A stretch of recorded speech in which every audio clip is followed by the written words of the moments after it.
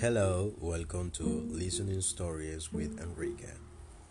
This time I will tell you about stories something particular called The Balloon Odds by Edgar Allan Poe. But first, let's see a little about Edgar. He was an American writer, poet, editor, and literary critic.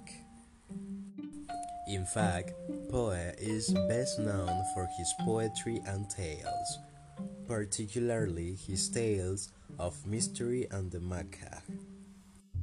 Now, starting with our story, Poe wrote this story so credibly that he published it in one of the best known newspapers of the time.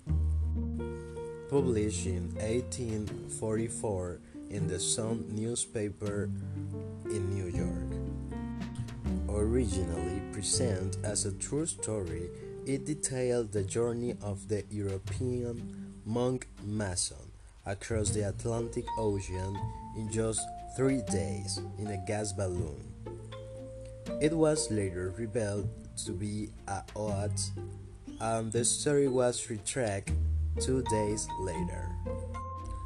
Now I will read some of the notes of this fabulous trip.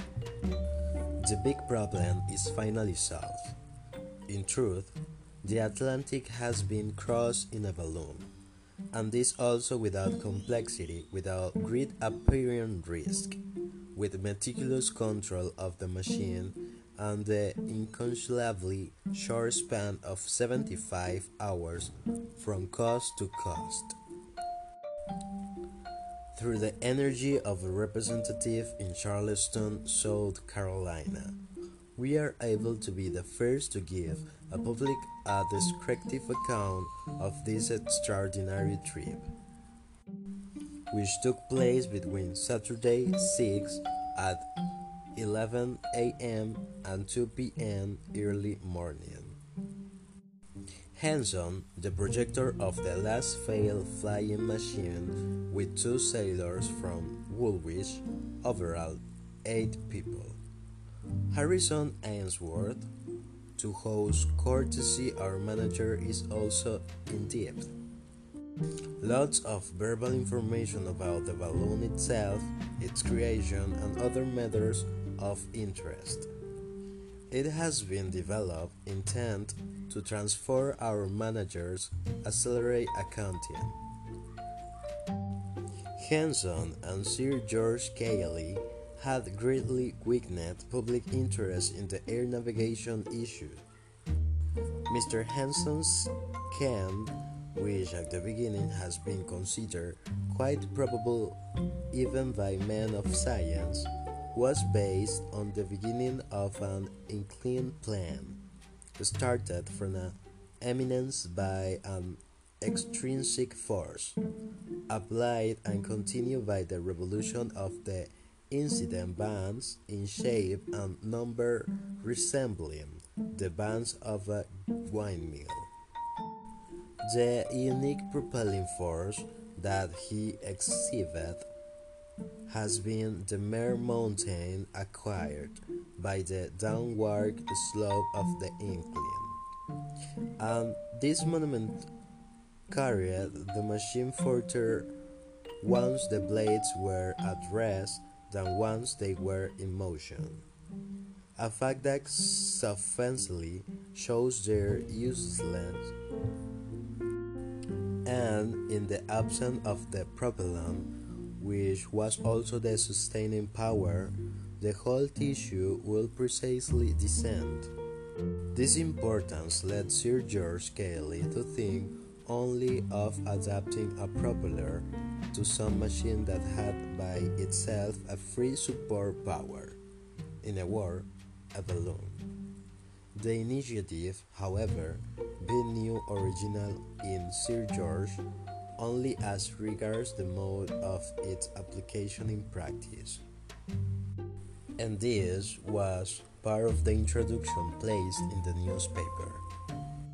Monk Mason, whose voyage from Dover to Weilburg on the Nassau balloon sparked so much excitement in 1837, developed the initiative to use the star of the Archimedean screw intended to propel through the air, rightly attributing to the feat of Mr. Hanson and Sir George Cayley to break out the area on independent paddles.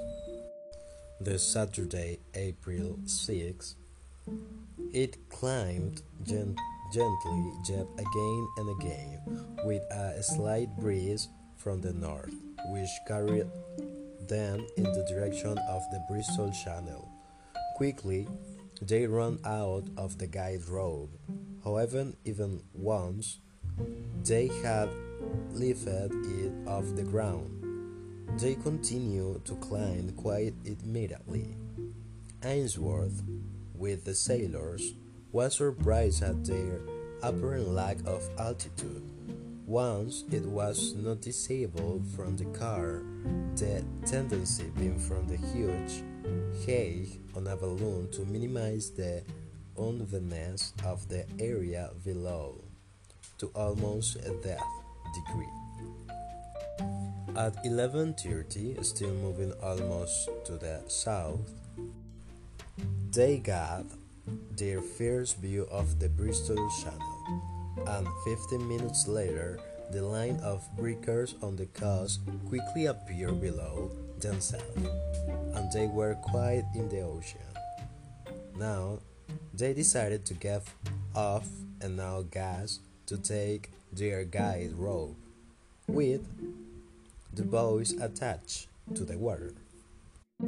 So they were all eager to test the effectiveness of the rudder and propeller, and they softly put them both on vacation, destined to alter their direction further east, and on line towards Paris. By means of the rudder, they instantly made the primordial change of direction, and their heading has been brought almost at right angles to that of the wind. Once they put the screw spring into displacement, and they regoiced to find it properly as fast as they wanted. Monday, April 8th. This morning they again had a tiny problem with the propeller rod, which should be entirely removed for fear of serious misfortune. I mean, the steel rod, not the blade. Just earlier in the day, they were all somewhat alarmed by certain strange noises and concussions on the globe, accompanied by the apparent rapid sinking of the entire machine. These phenomena were caused by the extinction of the gas through the growth of the heat in the atmosphere and the consequent dissolution of the tiny ice particles with which the network had embedded itself throughout the night.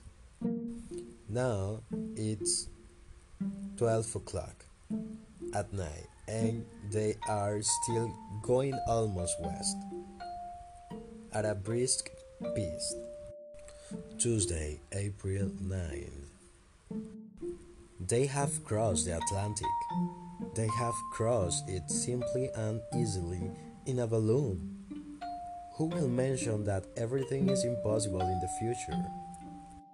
As this last night possessed acquaintances at Fort Moultrie, he chose quickly to descend the victimicide of him. He brought the balloon over to the beach, and the hook was released, which was firmly grasped quickly. The inhabitants of the island and of the deep one crowd, of course, to see the globe. However, it has been with the greatest complexity that someone could credit the real trip, the crossing of the Atlantic. The hook was turned on at 2 o'clock in the afternoon, precisely, and in this way the entire trip was complete in 70 5 hours. That is counting from shore to shore, from which this narrative was completely. It was sent from Charleston to set, was still at Fort Moultrie. Yes, this was the great story of Edgar wrote about the trip across the Atlantic in 3 days, something that was practically impossible for this time. Many people believe this story because of the level of detail in it. As you could hear, it has many details that make you believe that this trip was real. But no, this was just a odds. Thank you so much and see you the next time.